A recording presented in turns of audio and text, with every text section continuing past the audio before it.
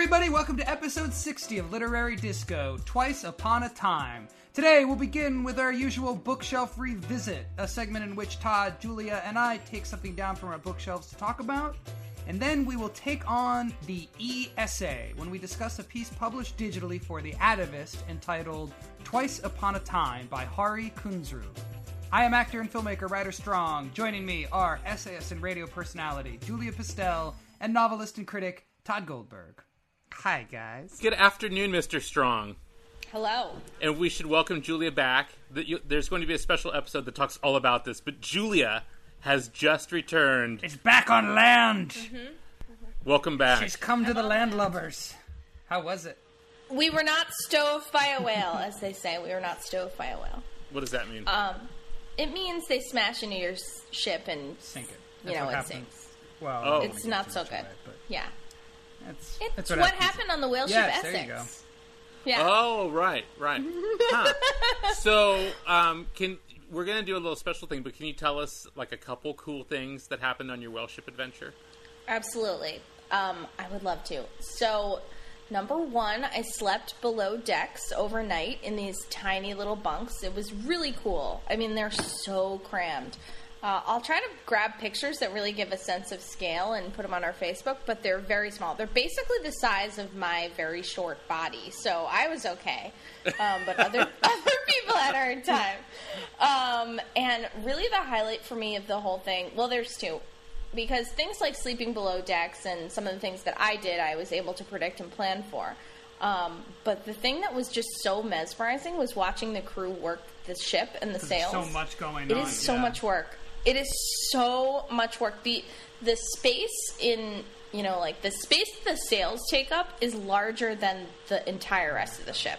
If you're measuring how tall they are and how wide they are and, like, how much they have to move, it's just incredible. Like, there's so many sails, and they each have to be operated by human hands. They're on no kind of automatic anything. So watching the crew who had been working the ship for about a month, and so were therefore experts and really strong and powerful and know everything about, the name of every rope and everything like that, just worked the ship. It was so absolutely mesmerizing. Between that combined with my seasickness med, because we were sailing in a storm, I was just like a complete zombie.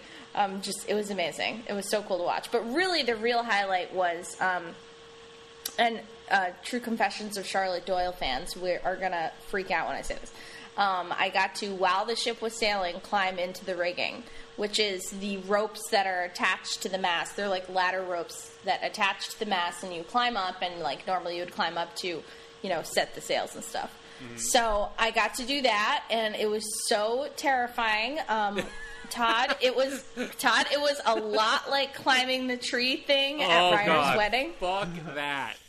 Maybe not all of you know this, but at Ryder's wedding, he tried to kill every single person that was there. It was painful. Did we talk about this on the show? I don't know if we did. I don't think so. There was a full ropes course at Ryder's wedding that included a thing where you climb a tree that was like 50 feet high, and then you walk across a plank of wood. It was just a log. It was just a log. It was up there. It was a rounded log. Like it was a normal tree. Yeah. But you know what's crazy about that? I've never been so scared in my life. Like 150 feet in the air. I think it was only like 30 feet up, but it was.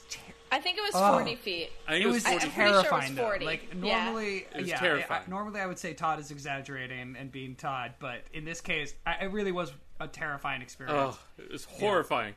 Yeah. And there was a kid. There was like some carny, like he just come out of a carnival. That was his previous job, and his job now was to hold the rope that we would rappel down on. Yeah, he was like, what neither of you guys heard, because I was in the first group, was that the aged hippie who was supervising this kid, whose name was Kyle, and Very we nice. owe him all our lives. Yes.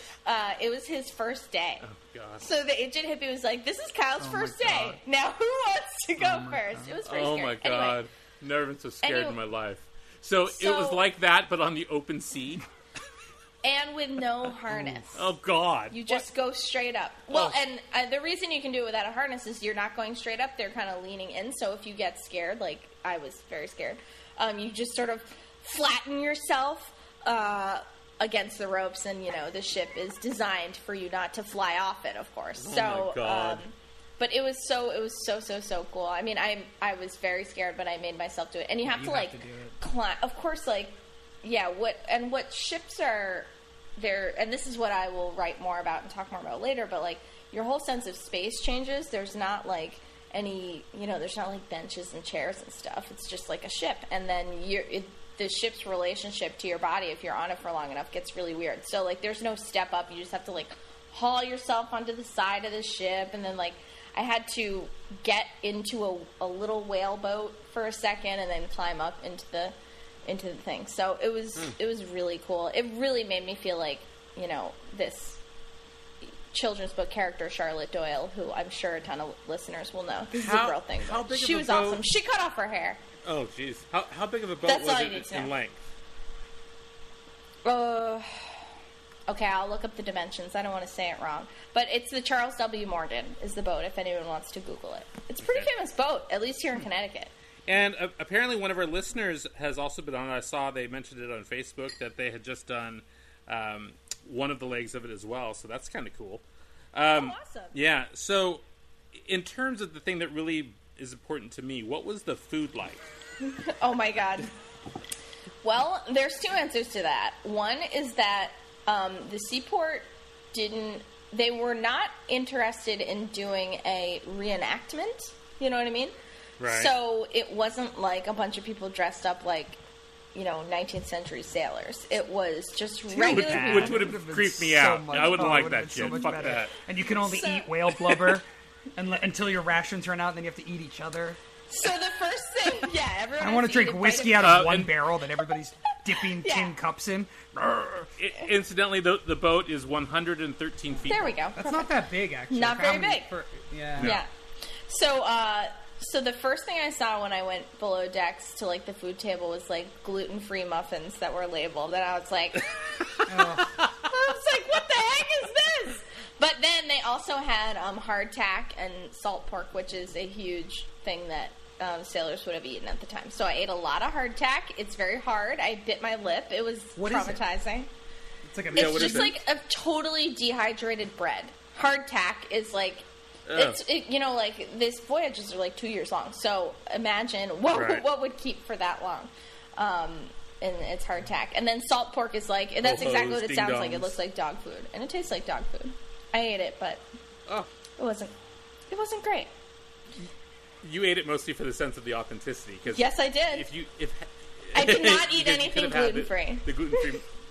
No, why would you? You're on a boat and you're a little bit nauseous, and now you're going to eat something that also tastes bad and makes you hungrier for the things you really want in this world. No. Yeah, had it been a full fat amazing muffin, I would have eaten it. Yeah, you're right. If they had a giant continental spread of cinnamon rolls, chocolate muffins, mocha muffins, right? You would have gone to fucking ham on that shit. I will confess, but you don't want a cheap imitation. I did put at one point, so they have everything else spread out. They have all this shit everywhere, and at one point I had eaten a lot of hardtack, and I had put she was drunk on hardtack. Let me ask you a quick question. What's hardtack like coming out the backside? Is it does it keep its form? You know what? I'm not going to talk about this because you are going to want to hear what I'm going to say. So they also had a jar of Nutella, and I put Nutella in hardtack, and that was really good.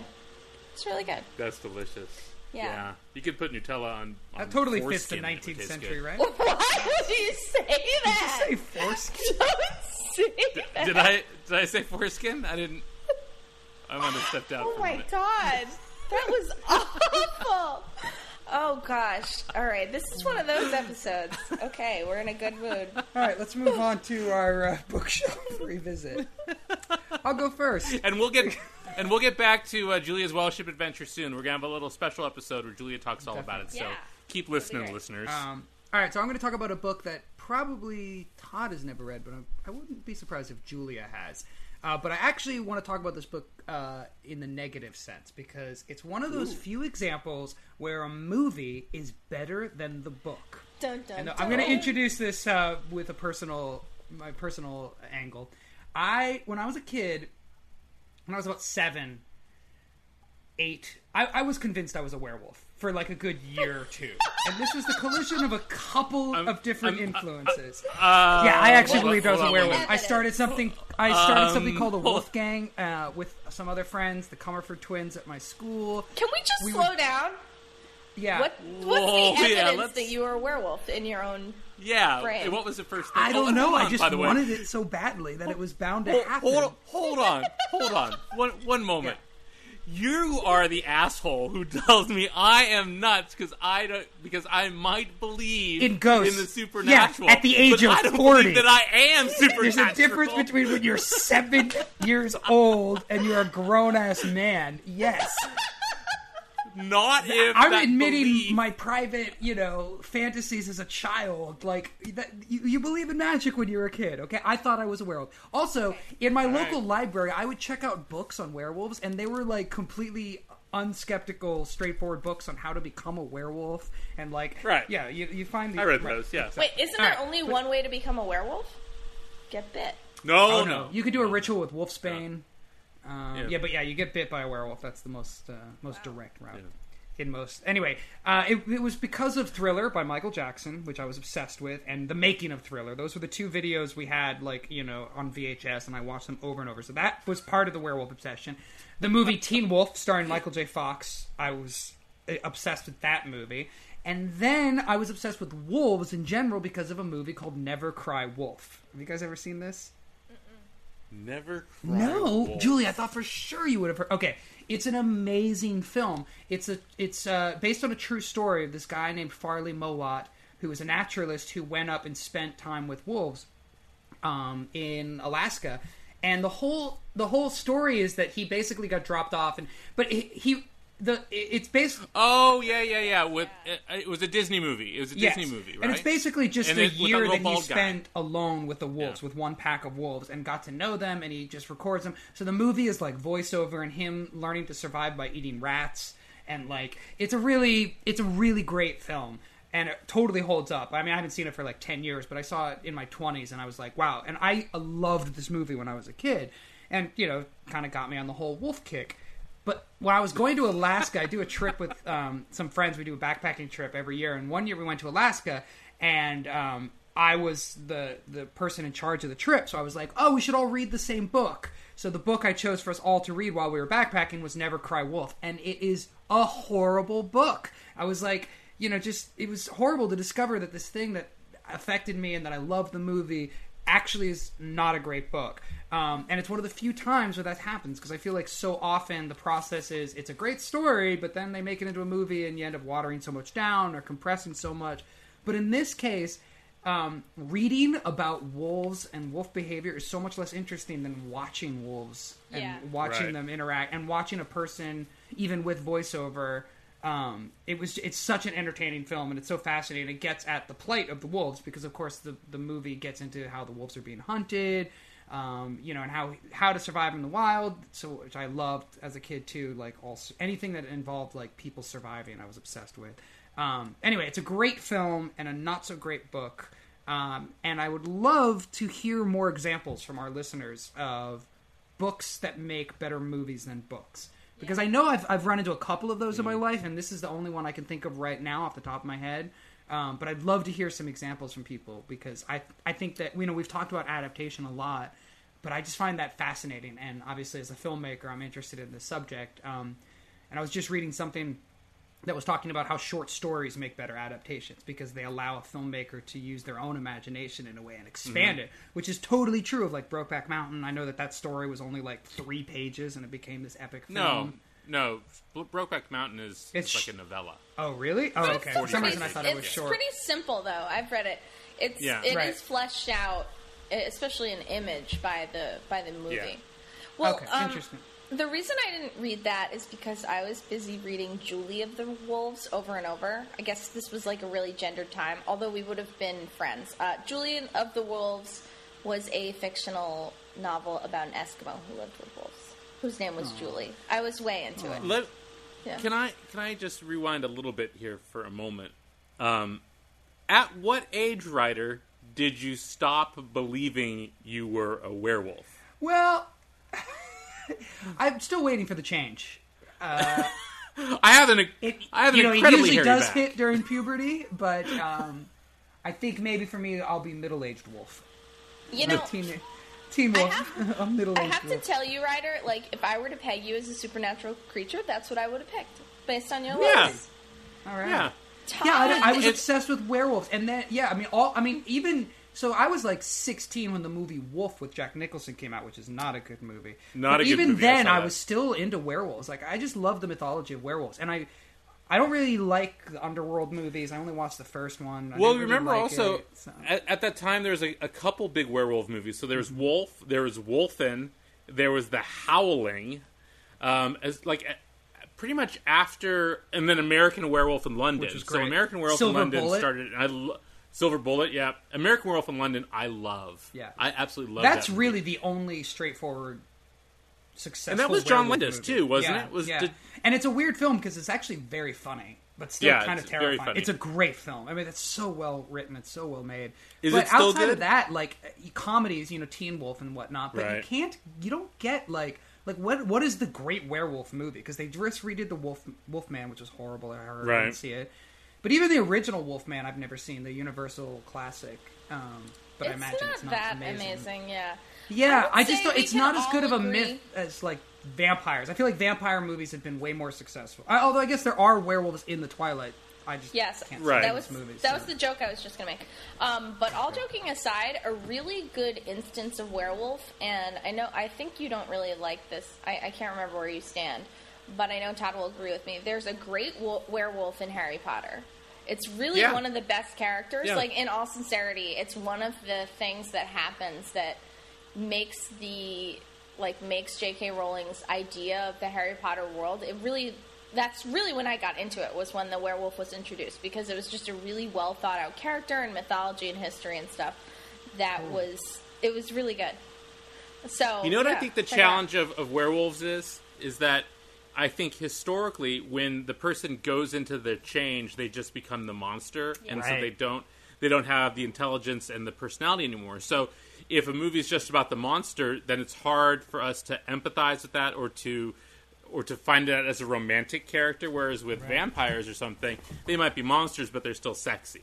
They're still in human form. Here, it's just a rabid dog or something. Yeah, Right. same with But then the ghosts, Hulk yeah. is successful, right, as a character, and it's kind of Right. a similar thing, except the werewolf Yeah. can't control it.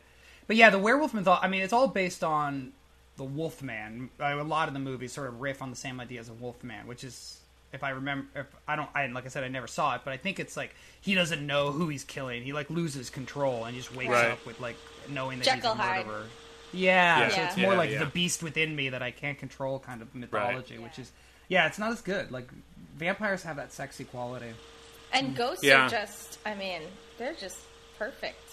Ghosts are Yeah, great. ghosts are perfect because they are, Yeah. as I think, as we all know, ghosts are the actual physical real. embodiment of residual energy, Yeah. as we know, as Hans Holzer discussed in his landmark book, Christ. Paranormal Studies 5: The Ghost. So I really want to nail this down, guys. So obviously Ryder would be a werewolf. What would Todd Right. be? Let's decide. Like, Oh. I don't know. You're really not mythical in general. No. Is there something scary that also has frosting on it? Frosty Like the a Snowman. like a Yeti? Are you like a Yeti? Oh, Frosty the Snowman. Yeah, I'm Frosty the Snowman. Snowman? Because when you think about Frosty the Snowman, it's fucking horrifying. He's this jolly ice creature. Oh, no, water has come to form ice that comes to form a talking animatronic thing with a hat and a corn cob and all that shit. Fuck Frosty. Frosty is horrifying. You are the Yeah, I'm only Frosty. person in the entire world who is afraid of Frosty the Snowman. I'm just calling it. Yeah, all you gotta don't- do is just turn on the heat. Not that Yeah. scary. It'll That's why melt. he's not. That's why Is he's that why never you live evil. in the desert? You're too Yeah, you're afraid? avoiding Frosty. Yeah, that's true. You can't be Frosty because you live in the hottest place on Earth. But I I'm, buy you as Frosty. That's him trying to suppress his, Yeah. natural Okay. sense. And what am I, guys? I mean, you're sort of like I see you sort of as a cat woman. Nope, mermaid. Hands down. Oh, mermaid for sure. No. Yes, What's you're that like thing a that's- mermaid who No, like swims with what- the whales what's- and like loves the what's sea that? creatures and like protects them. You're totally a mermaid. No. What's And the thing I'm a that's half great man, singer. half horse? centaur? A centaur. She should be a centaur too. She's a horse girl. Yes, you're a centaur. Listeners, weigh in. Mermaid or centaur? This is good. This is You're good. a centaur. Absolutely centaur, 100% Wow. centaur. So wait, what are we talking about? We're talking about Oh books? no. Oh yeah, you have to revisit a book, Julia. That's Okay, what you have to do. I have something. Wow, this is so distracting. I find both to be compliments, so I'm interested in how this is. You'd make a beautiful centaur. What if I'm mermaid on top, seahorse on bottom? Oh, that's on a hot. sea- on a That's horse? hot. That's hot. I could get, if we charge $6.95 a month for sea that, I could centaur? get a lot of people interested in that website. Centaur? Murtar. Murtar. Okay, all right, so my revisit. Hooker by day. Murtar by night. I'm not a hooker, no. No. Okay, wow. God.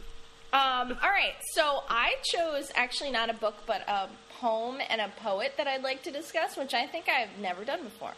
So, my sister sent my dad and I a poem. She's traveling, she's out in Alaska, probably becoming a wolf or something right now. And she sent us a poem titled Maine by Edna St. Vincent Millay, who is a poet that I love, and I feel like gets no recognition as just a really moving poet. You know, I feel like she's pushed over with like Robert Frost and maybe even like Emily Dickinson of like, oh, those old poets, but her poems are always really striking to me, and I really love her. So anyway, I'd never read this one, and it's called Maine. I'll just read it. It's really short. And the reason she sent it to my dad and I is that my family's building this cabin in the woods in Maine, so it's our big family summer thing. Yeah. I'm going to enjoy So, staying there. you will. It has 2 floors. It's humongous. Okay. Maine by Edna St. Vincent Millay. Searching my heart for its true sorrow, this is the thing I find to be, that I am weary of words and people, sick of the city, wanting the sea, wanting the sticky, salty sweetness of the strong wind and shattered spray, wanting the loud sound and the soft sound of the big surf that breaks all day. If I could see the weedy mussels crusting the wrecked and rotting hulls, hear once again the hungry crying overheard of the wheeling gulls, I should be happy. That was happy. All day long on the coast of Maine, I have a need to hold and handle shells and anchors and ships again. ... So, you know, it's got some really, you know, at this point, like, you know, you could find a lot of the things mentioned in here in a crappy surf shop in Maine. But it does have that feeling of surprise and, like, true emotion behind it. It's, I don't know, it's just a really beautiful poem. And I really love it, and St. Vincent Millay.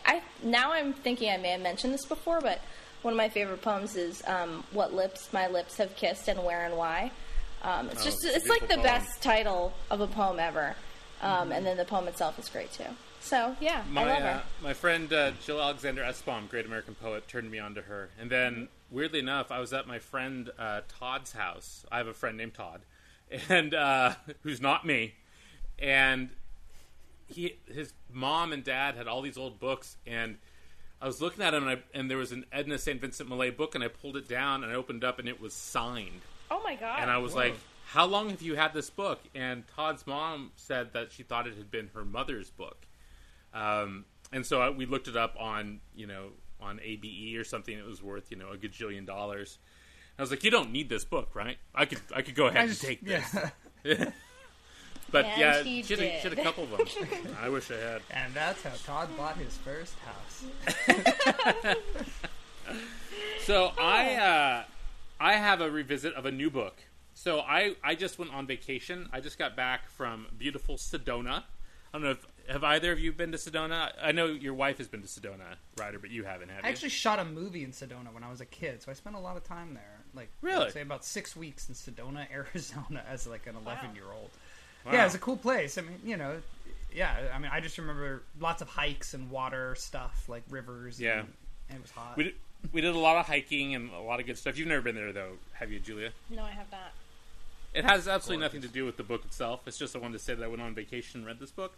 But so I went on vacation. I wanted to read just a good book that I hadn't heard of, and so I asked everyone on my Facebook to recommend books.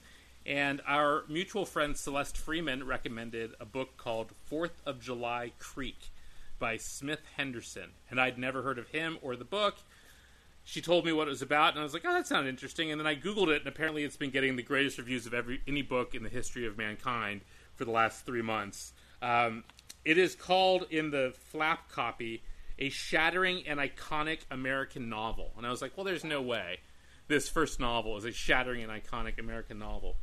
And it turns out, after reading the 467 pages of 4th of July Creek by Smith Henderson, that it is a shattering, iconic American novel. That's so great. I'm so excited to read this. Cool. The absolute best book I've read all year. Oh, that's so cool. Wow. It takes place in Montana, and centers around a social worker named Pete Snow, who's living in a small town in Montana, and he's the only social worker in town, and it's 1980, so this is before, Child Protective Services was at the tip of everybody's tongue.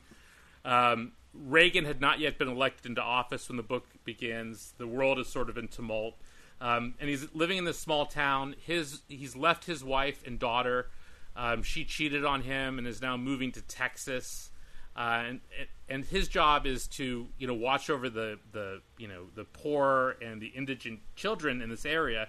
Meanwhile, his entire life is falling apart. So that's the basic setup. And then he encounters a kid named Benjamin Pearl, who shows up at the local high school dressed in tatters, seems feral, and he takes the kid in and tries to figure out where he lives, takes him back up into the woods where his house is, and he encounters the boy's father, who is already in 1980 an anti-government conspiracy theorist type person, who threatens to kill him, and all this big stuff starts coming up around this kid. But the father of the boy, whose name is Jeremiah, is drilling holes into coins through the temples of the presidents that are on coins, which is a federal crime, it turns out, to threaten dead presidents on coins. And so this book that starts out as just a look at this guy in a small town with his big sort of emotional problems, and his life is sort of in ruin, and he's trying to help these kids get out of their lives. Tale spins into a giant story of the FBI looking for this guy, Jeremiah Pearl, how Pete Snow is dealing with his life, about where America was in 1980 and 1981. And it's this giant picaresque novel of the American West that reads like if Daniel Woodrell wrote really long books, met Pete Dexter, Richard Ford, and Thomas McGuane, and then a crime novel all at the same time. That's absolutely awesome. Amazing. Best book I've read all year. 4th of July Creek. Just ordered it from Palace Books while you were summarizing it. We are Perfect. processing your order. That's what it says right now. And this dude takes huge chances in the way he narrates the book. He has a term it's a small term. He uses the state Wyoming as a noun and a verb. Like, if you are at loose ends, you're Wyoming. And I'm just like, what a brilliant fucking idea. Oh, right. You're right, because it's just ing, so it sounds like a verb, right? You're Wyoming. Yeah. You're Wyoming. When she left him, she was Wyoming. And you're like, oh my God. And so then I had to look this dude up. His picture in the back of his book, he's just wearing a gray t-shirt and glasses and looks like anyone else. His stories had appeared in some magazines. He got a Pushcart Prize in 2011. He was a Penn emerging writer. But in the real world, that's stuff that I would know about, generally speaking. But outside of the world of literary fiction, no one had ever heard of this guy, I'm sure. And then he writes or works for the Whedon Kennedy Advertising Agency, which is a big, giant advertising agency in Portland. Absolutely fascinating book. And for listeners out there also, the author of Billy Lynn's Long Halftime Walk is one of the people who blurbed the book, Ben Fountain, and he says, 4th of July Creek knocked me flat. Gorgeous, full-bodied, ... And all those things are true. Love this guy. And also, Smith, if you're listening, call me. I want to meet you. Hey, don't call him. It's not gonna end well. No, not gonna end well. You're right. Wow, it sounds awesome. I recommend it highly. It's a great book. Sounds Absolutely great great. book. It's going to be in all the end of the year lists. I right. predicted it already. Wow, great revisit, you guys. Yeah, this was a good one. Well, it's been a while since we did it, so I feel like we all came... Yeah. Well, I just did a poem my sister emailed me. I got to step it up. Well, Jeez. But you did find out Well, what I just did a mythological movie character. and talk crap about it. Yeah, exactly. The werewolf discussion was worth it. Well, I hope you'll stick around for the next half of the show where our friend the Murtar talks about the latest advent in essay writing.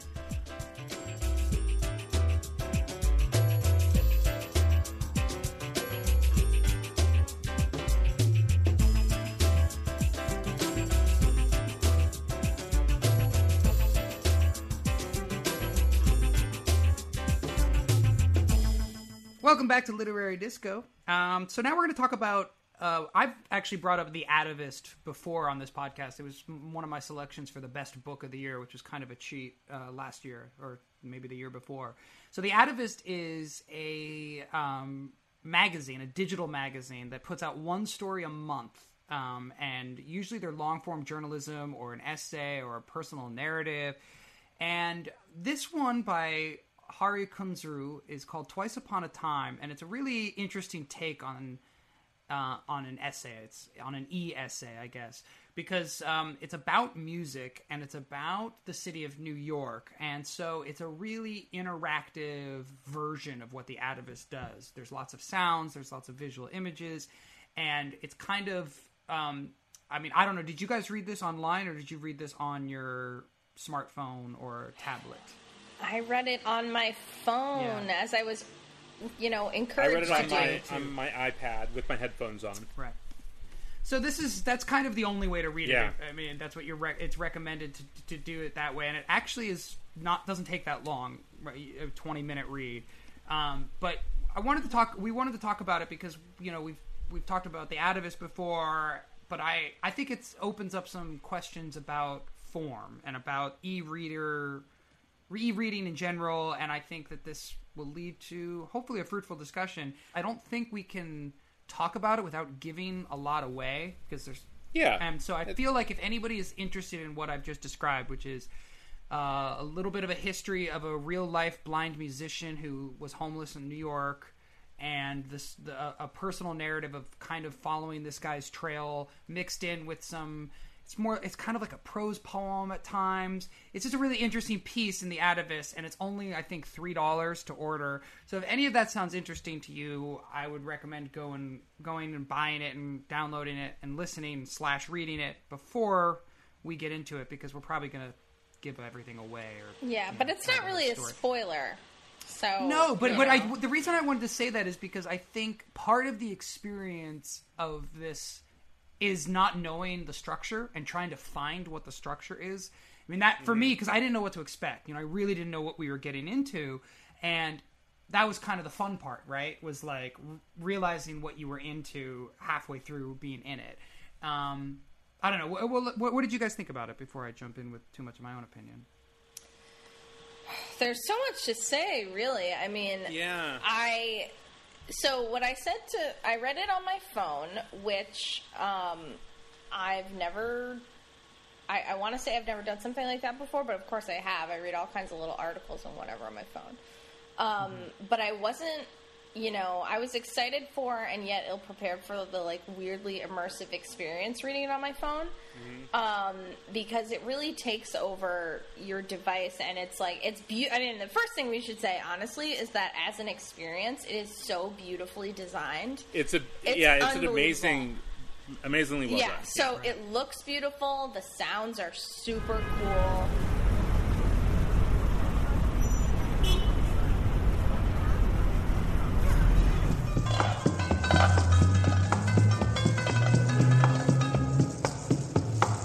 There's all these effects of different words coming onto the page when you're ready to hear them. So what I said when I was done to Greg, who I was with, he basically listened to me read it to myself in the car. I was like, I can't even divorce the experience from the writing, and I feel almost like it's a trick. The experience is so cool that I had trouble focusing on the writing because I was getting used to this like swiping around and these awesome sounds. And the experience was really, really, really affected by the fact that the piece was about sound and had sounds with it. I mean, that was probably my favorite thing about the whole, hour I spent with this, was that the sounds were really interesting and that they were, related to the piece, and that when you hit certain chapters, the sounds change. Although I think the future of this is getting people to read it at the exact same pace so that the sounds can be, like, perfectly lined up, which I have no idea how you would do that. But there is a point where it starts to loop. Yeah. Yeah, but it's pretty well lined up. I mean, you'd have to read really slowly for it not to work out pretty closely. Yeah. Mm-hmm. But what I was reminded of almost immediately, and this is not a bad thing, actually.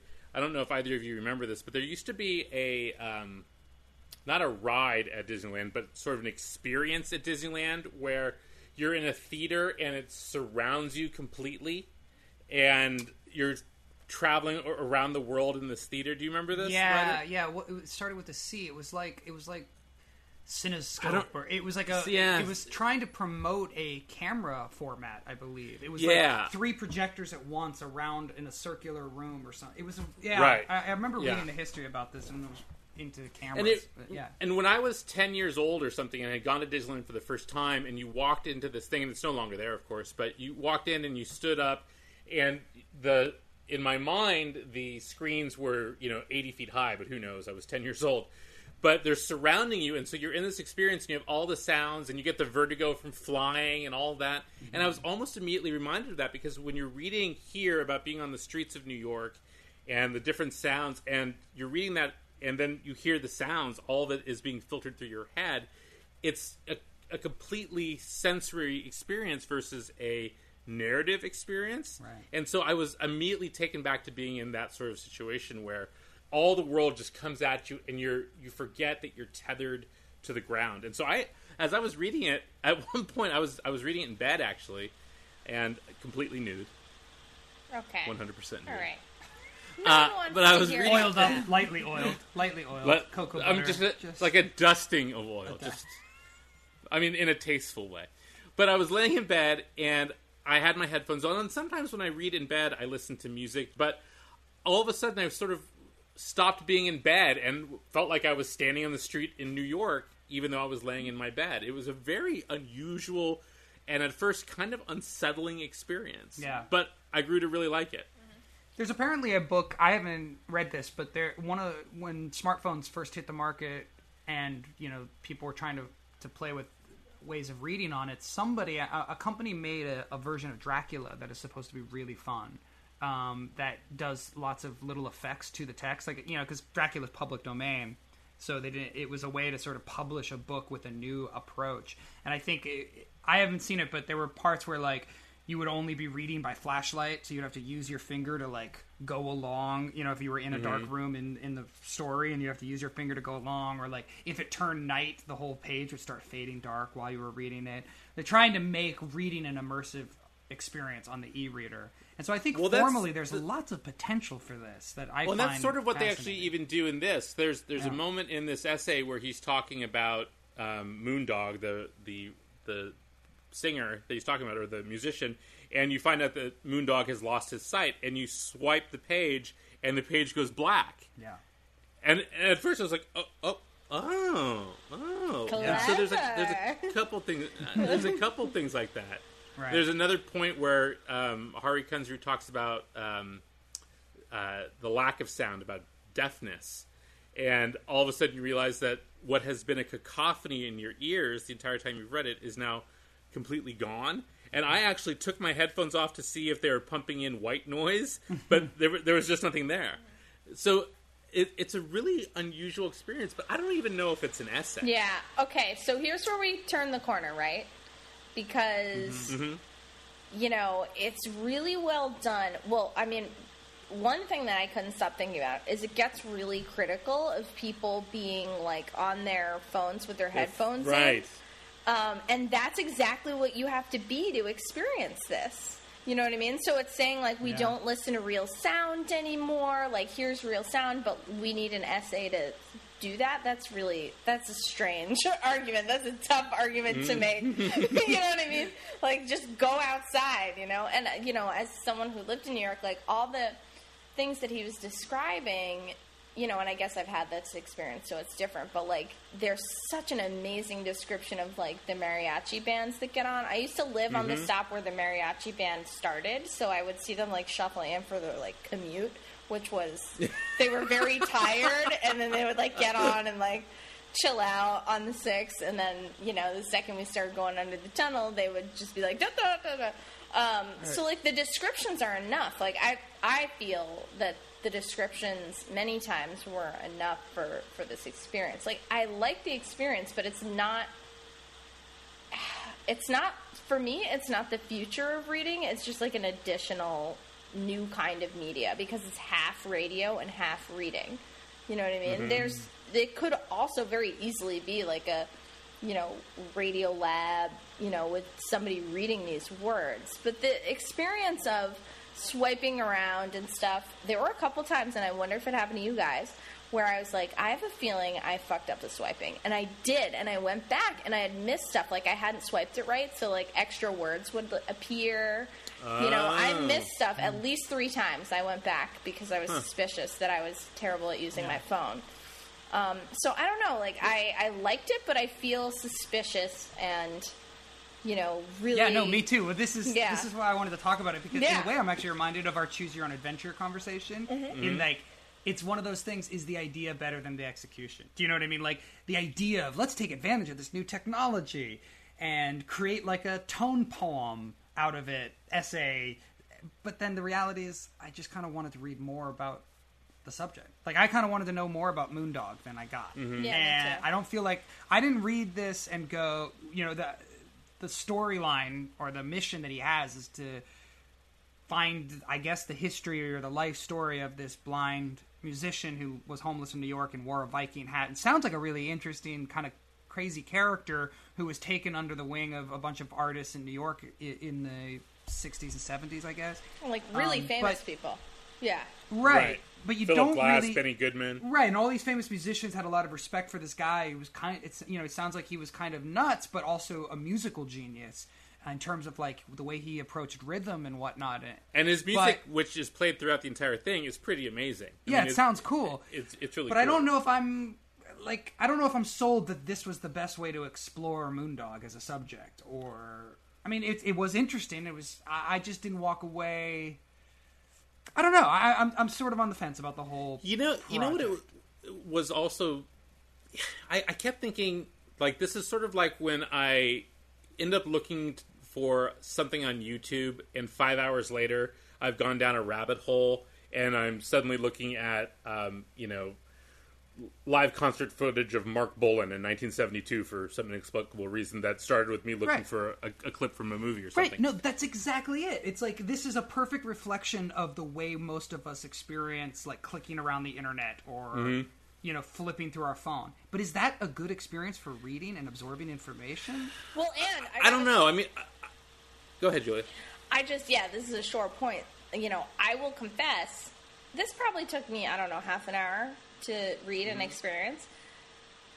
I don't think it's good for my brain to be experiencing anything on my phone, because even though it's only half an hour long, it only took me about 10 minutes to be like, how long is this? How do I know how long it is? I can't tell. You know what I mean? Which is, I'm so ashamed of, because for any other episode I would spend, 3 to 6 hours preparing, but the fact that it was so digital, I just started getting, like, weird phone anxiety, as if, it wasn't worth more time. Did you guys experience that? Yeah, I had to stop myself from, like, looking at my email, because I read it on my iPad, and I read a lot on my iPad. I prefer always to read books, but, like, I read student work on my iPad a lot, just because it's easier, and I read some books on it if I need to download something. But I have a hard time getting really seriously invested in something like this, I think, because it feels like I'm just watching Netflix and I can pause it and go, tweet my impressions of whatever. It's exactly what you said earlier, Julia, is that he's spending a lot of time railing against the culture that this is supposed to appeal to. And maybe that's the irony of it, is that here's the perfect piece to appeal to this culture, and that culture wouldn't take the time to let it really seep into them. But the thing is, like, and this is where the struggle with this piece is like, I agree with his argument. So, like, there were so many things about the writing that I really liked. So I was like, I can't take this, because I'm like, yeah, this, divorcing ourselves from the sound of the world outside, I totally agree, man. And then I'm like, let me press this button and see what happens. It was a really interesting choice, because I've read other stuff on the Atavist that I really liked, but it didn't create this moral conundrum that this piece did by its very subject matter. And yet, I do feel like this form is so cool to talk about music and sound.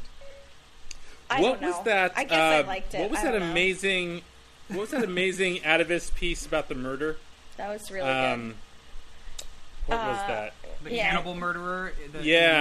Ryder sent it to us. Yeah. Turn of the century. That was amazing. But see, like that was like a sustained essay.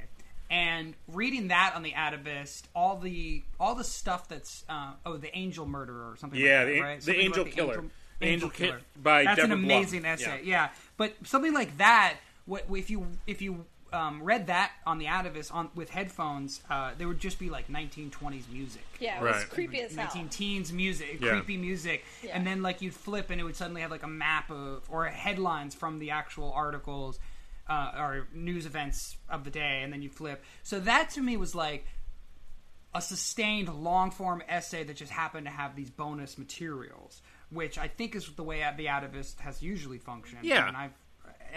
But this one went for something bolder and bigger, which I really appreciate, but I am on the fence about whether it's a great form or not. I mean, I for me it was like, oh, you've captured the sort of fragmentary experience of being a modern consciousness, right? Yeah, like, which in itself is a really cool artistic achievement. Like, this form feels the way I think when I'm in New York City. Like, if I'm in New York and I'm walking around with my headphones, this essay kind of captures that, like, words and sounds and fleeting moments and all of that is really cool and fragmentary, but I don't know if I need my essays or my literature to be fragmentary. Like, I actually want it to be sustained, because my life is too fragmentary and my feelings are too like, I feel divided and split up and like my attention's torn in a million directions. So I really want my essays to be like in the David Foster Wallace mold, where it's like, here, I'm going to take you on an adventure,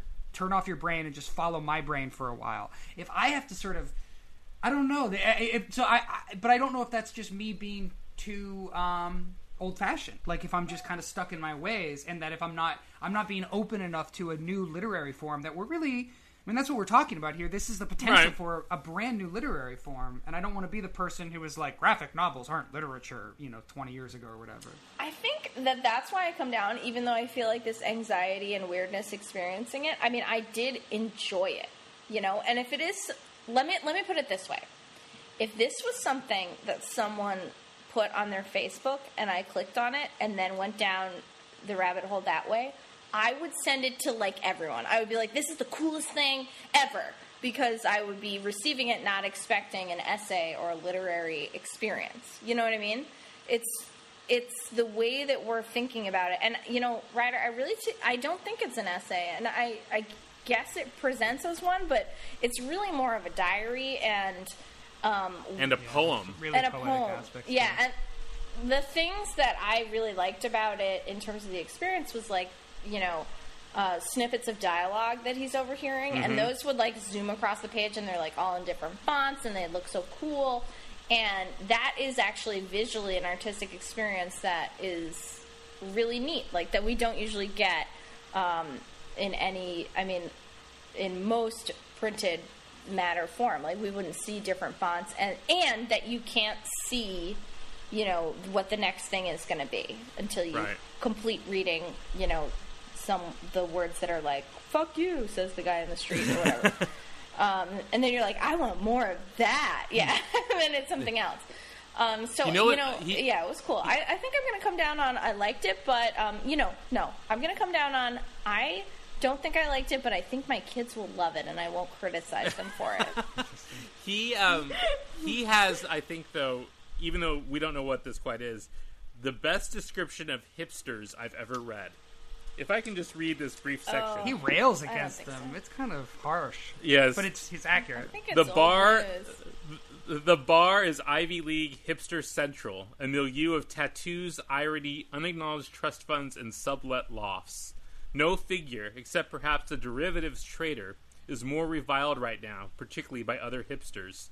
Certainly no one will admit to actually being one. It's always someone else. Posers, wannabes. Face-eating consumer of cool, ruiner of all that's new. The hipster is sort of doomed wanderer trudging about the blogosphere in search of the latest, greatest, most radical and transgressive cultural hit. He's hated and hates himself because he has no real allegiances, no real taste, no desires at all, except to be safely at the center of the edge, to be edgy, just like all his friends. Whereas in reality, he's just at the edge of the center, no more transgressive than the lamest suburbanite downloading the Jonas Brothers on iTunes. Jesus. I did not like that. I thought it was lazy. However, I did think at the very end of that, like the only part you don't read is he says, the hipster is like a reverse Midas. Everything he touches becomes lame. That I thought was good. But the rest of it is like, okay, and this is the same as my earlier point. I'm sorry, I drank so much iced coffee. I'm very hyper. It's 10 o'clock. Okay, this is the same as the sound headphone Because criticism. is there anything Yes, more, it is. It It absolutely more is. hipster than But sitting listen, around no, writing about hipsters? But no, Right. yeah, and then at the very end, he's like, wow, look back on my diaries. Well, now I happily am, like, completely brainwashed to living in Brooklyn with my kid. And I'm like, oh my God, you did it. You, like, created a hipster over this amount of time. And that hipster is yourself. Right. So, like, anyone who's railing that bad, and those references, I mean, like, come on. Like, not all hipsters have trust funds. Not all hipsters, you know, like, these are easy. No, not most do, because, you know, in certain situations, Todd, both Ryder and I could easily be considered hipsters. So, you know, Right. like, there's, and of course, acknowledging that, you know, no, that's true. That's true. The fact that we, you know, The fact that we have a podcast makes us somewhere in the hipster conversation. Shit. So it's true, yeah. So it's just like, I feel, well, I'm teaching teens right now, and they're talking about some other word to denote cool people that I can't even remember because that's how lame I am. But hipsters aren't even part of the conversation anymore. That's You know super old what news. is interesting though is that the word cool has existed as the term for being cool since the 1950s. Radical didn't last out of the 80s. Didn't make it out. No. Awesome stuck around for a while. Cool. But cool and dude have really stayed. Like, those two words are, you know, dude was a newer thing in the 80s, and it's stuck around. That's lasted. Dude Awesome is part is of my really- my daily lexicon. Yeah, dude is just... Awesome has totally normalized. Yeah. Awesome is like the same as good. So I sent Yes. you guys an email about Baudelaire because I wanted to bring him up in relation to this. Have either of you read Paris Spleen at all? Do you know this book? No. Okay, so it's a really great... it's Paris Spleen, or The Parisian Prowler is the translation that I like the most, by Kaplan. And it's Baudelaire. He did a bunch of prose poems. I think there's 50, exactly 50, about Paris in the 1850s and just sort of walking around. And this is where he created the flaneur character. I'm sure you guys have heard that. Oh, right. Like the whole notion right. of like the observer who's also an integral part of the city. I mean, this was the birth of that whole sort of literary persona. And I was so reminded of that listening to this essay, because that's, you know, he's sort of like an insider outsider. Like, here I am in New York, hearing the sounds of the street, and like Baudelaire, I felt like the project was attempting to replicate the experience of walking in the street. So the Parisian Prowler has these great prose poems, and, you know, just the idea of a prose poem at the time was really revolutionary in 19th century France, to not be rhyming, to not have structure, to just write little prose portraits of people on the street or people seen through windows. And, you know, the most famous one is this poem called Crowds, where Baudelaire says, "Not everyone is capable of taking a bath of multitude. Enjoying crowds is an art." and only he who can go on a binge of vitality at the expense of the human species is he into whom in his cradle a fairy breathed a craving for disguises and masks, hatred of home, and a passion for traveling. Multitude, solitude, equal and interchangeable terms for the active and fertile poet. And he just kind of creates this, this character, this flaneur, this persona who's walking around and he's seeing poor people and forgotten aspects of society. It's a very romantic vision. There's lots of use of the word soul. And it was coming at a time when, industrialization was hitting France hard and Paris hard. So the notion of a city and the collision of peoples from different social classes, the prose poem and Baudelaire's collection became like such a great literary representation for that fragmentation that was going on, that mental fragmentation that was happening to people in the city at the birth of what we think of as the modern city. And so I was reading this thinking like, this is the new version, this is that form. Mm-hmm. I'm just not sure and I'd like to think that. I'd like to be optimistic, but then I because I wasn't able to underline anything, because it's like a fleeting moment, it's gone. It's already gone for me. Like when you brought up the hipster thing just now, Todd, I'd literally forgotten that was part of this essay or part of this poem or part of this piece. Like I remembered it once you brought it up, but I didn't incorporate it because it's so fractured. Like there's that rant in the middle of the thing. Then there's like a moment where he talks about how his brother was blind and he grew up with a blind brother, which you're like, oh, that's actually a whole story. I want to know. Is that? Yeah. But then it's never mentioned again. So this like fleeting, fragmentary, schizophrenic thing that's happening, I don't think actually resulted in something that is going to last for me. The same way that like Baudelaire's poems I can go back to. But I wonder if that's me just not being avant-garde enough or cutting edge enough or contemporary enough. Like, are we just old-fashioned? Are we the people sitting around when Baudelaire published these poems going, if he had only written them in regular poem structure, then they would be real. Are we those people? We are that. Or are we just, yes. I don't know, but I also feel like I could write. I feel like you feel, and this is a weird criticism, and maybe it's not fair, but I kind of feel like I could write a parody version of what we read very easily. Like I could, don't you feel like we could go around with a microphone, record a couple sound effects of like Silver Lake at night, and then I could like write a series of like weird lines like the talking, the ticking clock, the time has come, I must leave now. And then like you flip the page and then it'll be like an essay on like the guy who walked up the block of Silver Lake, down the street from my house it's like these moments are kind of cool, but I don't know if it was saying anything ultimately. Well, I think the challenge for something like this is that it is shining a light on this thing, and then we are experiencing this thing at the same time. So we're both looking at this issue of the fragmented world while trying to enjoy this. It's getting very fucking meta. But that's it. It's reflective of the experience, right? But does being reflective of the experience, I don't know if I want that for my literature. Like just reflectivity of like my mental state is not. I like surrendering to a new mental state. Like that's what I like. Is somebody taking me on a journey that doesn't feel like the way I'm flipping through my Google or Facebook feed. I don't know. Well, you know what is sort of strange for me is that this, like, since we started doing the show, I've started to read a lot of graphic comics. Like, you guys remember when we started, I didn't read graphic comics at all. Yeah. But subsequent to us starting the show, I've read a shit ton of them, and it has sort of changed the way I experience narrative, because I look at things and I think, oh man, this would actually make a pretty good graphic comic, that you could do this and this and this with it.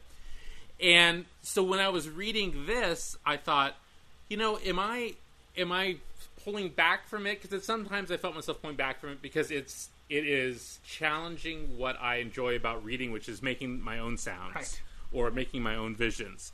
Or do I just have to think of it as one of a kind? That it's something new under the sun, and I should just appreciate what I'm looking at. Yeah. And I guess it's hard to say. I found the swiping to bring in new sentences and things like that. It made me aware of the design element, and that took me out of the piece. So I enjoyed the experience of it more than I think in retrospect I recall it. Just like you were saying, Ryder, that I don't remember a lot of the details, but I remember laying in bed thinking, oh, this is pretty cool, and I love all the sounds, and then being done with it and going directly to sleep, and then not thinking about it at all. That's what I mean. That's afterwards. See, I don't know if that's a failure of the form or Yeah. just a failure of this piece. Like, that's what I'm curious about. And I also wonder if it's a failure of our mental state. You know, like, is it Right. something that somebody who doesn't love literature should read? Like, I don't know. I mean, somebody who loves comic books but doesn't like reading a big, heavy, book, like normal, traditional text, would this be a way for them, like somebody who wouldn't read Baudelaire, like who just never thinks that that's an interesting experience, would this engage them in a way that, like, Baudelaire engages me, because I'm that type of person. I'm more of a text-based. You know who it's perfect for is that person who spends a lot of time watching YouTube videos of stuff where text comes on and says, 5 years later, and then a lion hugs a man on the savannah or whatever it might be. Well, Whitney Houston sings. You guys know what I'm I mean, it's a mixed media that we're already living in, but it's attempting to tell it without actual It's just doing it pictures. well. Yeah. So I think the only thing that separates this from radio is, because, I mean, radio is probably my second favorite media, and I could absolutely see it, as I age and get more and more. I'm pretty recent to it. Only the last, 5 or 6 years have I gotten really into radio and podcasts and stuff. I could see it, eventually in my old age being, even eclipsing my love of reading. I like listening. But what's different what makes this different, and I'm glad you guys said this because I didn't realize it, is the choose your own adventure, self-centeredness of saying, I want to control this experience in some way. Both radio and reading are, as you say, Ryder, complete surrenders. And that's what we need. Why do we have this weird ego that we have to be I must press the space bar for the words to appear. That's weird. That's super weird. And it's, I don't know. I think the piece is really good. The idea is really good. I think what phones and interacting to them do to our brains is bad. Yeah. So I would never want this to become a substitute for anything really. As a cool new add-on, just like YouTube. The YouTube rabbit hole is a joyous part of my life as well. But it doesn't substitute for anything else. I'm not shall I read a... See, I feel like I'm waiting. Is there going to be an artist, a really great poet, artist, writer, person who's going to produce one of these really well? I don't know. I mean, because I don't feel like this was it. But I wonder if somebody out there, some 19-year-old is going to be this is the form I was waiting for, and they're going to make Yes, this. I think that will happen. I'm sure that think- person's already out there. And I think it should be. I think it should be a poetry collection. I don't think it should just be one pseudo essay poem like this, but something that that you could take in little 5-minute bits. With a little sound design, a little poem, and flipping and interesting, and then you can set it aside and then share it. Maybe it would be more shareable that way too. And you can't set this aside. I mean, that's the thing about this is you can't read for 5 minutes, set it aside, and pick it up the next day. You have to read this all the way through at one time. I mean, you're not required of it. I mean, there's no penalty, but it's like going to the movies basically. You don't want to go and see 1/3 of the movie and come back and see the rest later. You want to go through this at the whole time, and I had that similar experience. Pardon me? How many times have I have gone onto goddamn Netflix and watched 2 minutes of 20 movies and then given up? Many times. Oh yeah, that's true. That's true. I was that way with Man of Steel recently, so yes, I'm with you. Yeah. Anyway, go on. Sorry. But I think I think there is a beauty in it, but I don't think it is the same beauty that comes from reading a book. Right. That's well put. That it's a different medium entirely. Right. And can we just... I don't know. Now I'm just feeling upset because my phone was dying and I had to charge it, and as Todd mentioned, all these other sounds are coming from behind it saying you have email and all this whatever. It is not in any way the same as having a piece of paper that you can make notes in, and it's so different. I can't even believe that people are pretending that it's the same. Even a tablet is so wildly different to me that this was just a hyper extension of that. Because it's true, when I read on the iPad, if I'm reading a book and it starts to bore me, I'll just, I'll go look at ESPN.com, But normally, if a book starts to bore me, I'll just, I'll power through it, or I'll skim I find some dialogue or something. But the reading on the tablet, and it's different, I suppose, reading on an iPad than reading on a Kindle or something. Well, I guess all Kindles are online too, but where it's so easy just to close it and just open up, playing solitaire or whatever. So now that we sound really old, I remember what the word is, the new hipster thing, and maybe you guys know what this is. Cool. My teens were bitching about other teens and how they thought they were so seen.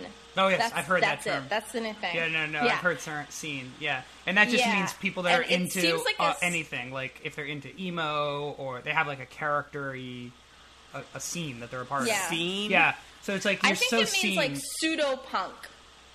No, I think it's a catch-all category for anybody that's not just trying to be themselves, but trying to adhere to the... Like poser? So is it scene with a C or scene with two E's? Well, there's two E's in both. Scene, S-C-E-N-E. Okay, my understanding of it... Yeah. My understanding of it from their extremely poor explanation, which means it's definitely the hit. They were like, scene, and I'm like, I don't know what you're saying, guys. But my understanding was that it's like and I think maybe this comes from me making assumptions on the word. Like, it's this derivation of punk and, like, East Village. Like, they have dyed hair, but they don't have piercings. You know what I mean? And they have, like, they'll wear, like, a KGB bar T-shirt, but they won't have any tattoos. That is what I was kind of getting from them. Like straight edge. Talking about it. Huh. Well, even straight edge people are, like, punk in that way. That's like, true. straight edge people will pierce or, like, harm themselves or whatever. But scene people are just, like, they know it's a phase. I think. I don't know. This is just me trying to pick up from 15-year-olds. They'll harm themselves. Yeah, it's no big deal. They're cutters. Yeah. The other day, I was coming out of the local mall. So there's a local mall where I live, where the Barnes & Noble happens to be. And I was coming out, and some goth kids were having a fight with some punk kids about who was more goth or who was more punk. And this one kid's walking away, and the goth girl is screaming, "You're not punk, you're not punk."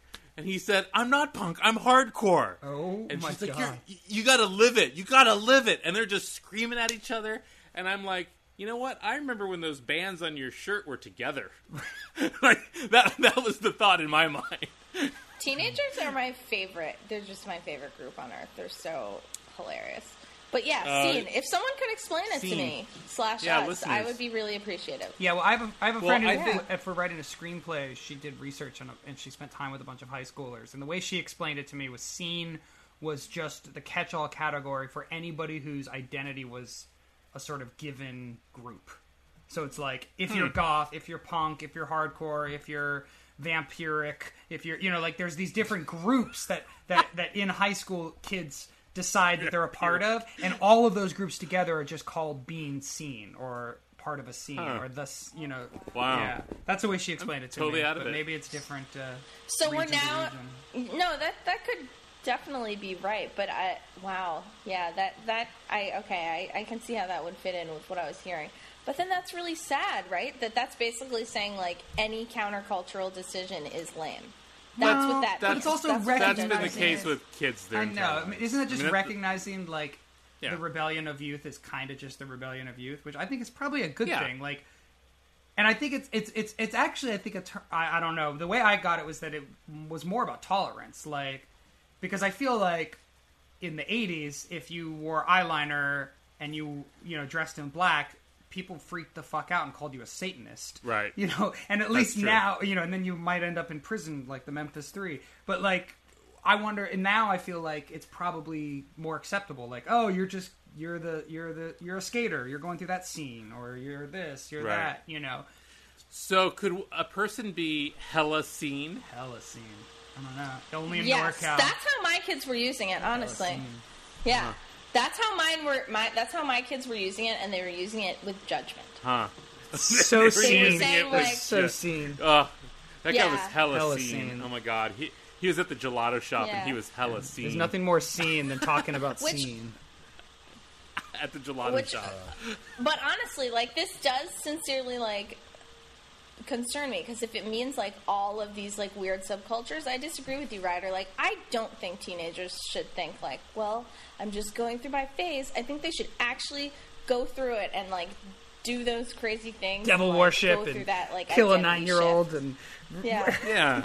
I don't know. I mean, I think a healthy. Well, maybe you're right. Maybe the kids, but I don't know if the kids themselves are aware of it as a phase. But I think that cultural recognition of it, like, is better. Like, I would rather it be okay that, like, guys wear eyeliner and nails and not be, you know, beaten up for it for being gay or whatever, just because they. But are I think dressing there's a certain way. difference I think that's between two different things. Yeah, and it's also different in a big city versus But a I think, a small but I think city. in So- general, there's more so of if you're acceptance. that way in LA, But there's way yeah. more of acceptance of the idea of, like, goth or whatever. Like, being weird as a teenager should be cool or should be okay. I totally agree. I think we're actually in agreement. I'm just suspicious and worried that the word means the opposite that of it's what just you the think newest. it means. Right. Like, oh, they're so that it means hipster. That it's the new It's hipster just the newest thing. way to you know what I dismiss mean? Like, kids, other kids for So trying here's to what be we'll something. do. yeah, that's what I'm worried about. Listeners, if you could let us know on Twitter or on Facebook if we have used the term, and here I quote, "scene" correctly. Particularly our younger listeners. I know we have some younger listeners. If you could tell Grandpa Ryder and Grandma Julia what scene means. And Great grandpa. Grandfather Todd. Todd might be dead by the time this Born airs. in the olden times, back in the 70s, the 1860s. Oh, boy. Yeah, if you could let us know that, that'd be hella sweet. Hella sweet. Yeah. Fill us in on the scene, yo. That would be sick. That would be so sick. That would be Is rad. that just a Jersey thing? Is that just a Jersey thing that Sick. I just did? And that's it for this episode of Literary Disco. Join us in 2 weeks when finally we take on the great Mark Twain with the adventures of Huckleberry Finn. Literary Disco is produced, edited, and saved each week by Tucker Ives. Follow us on Twitter at Literary Disco, like us on Facebook, and thanks for listening.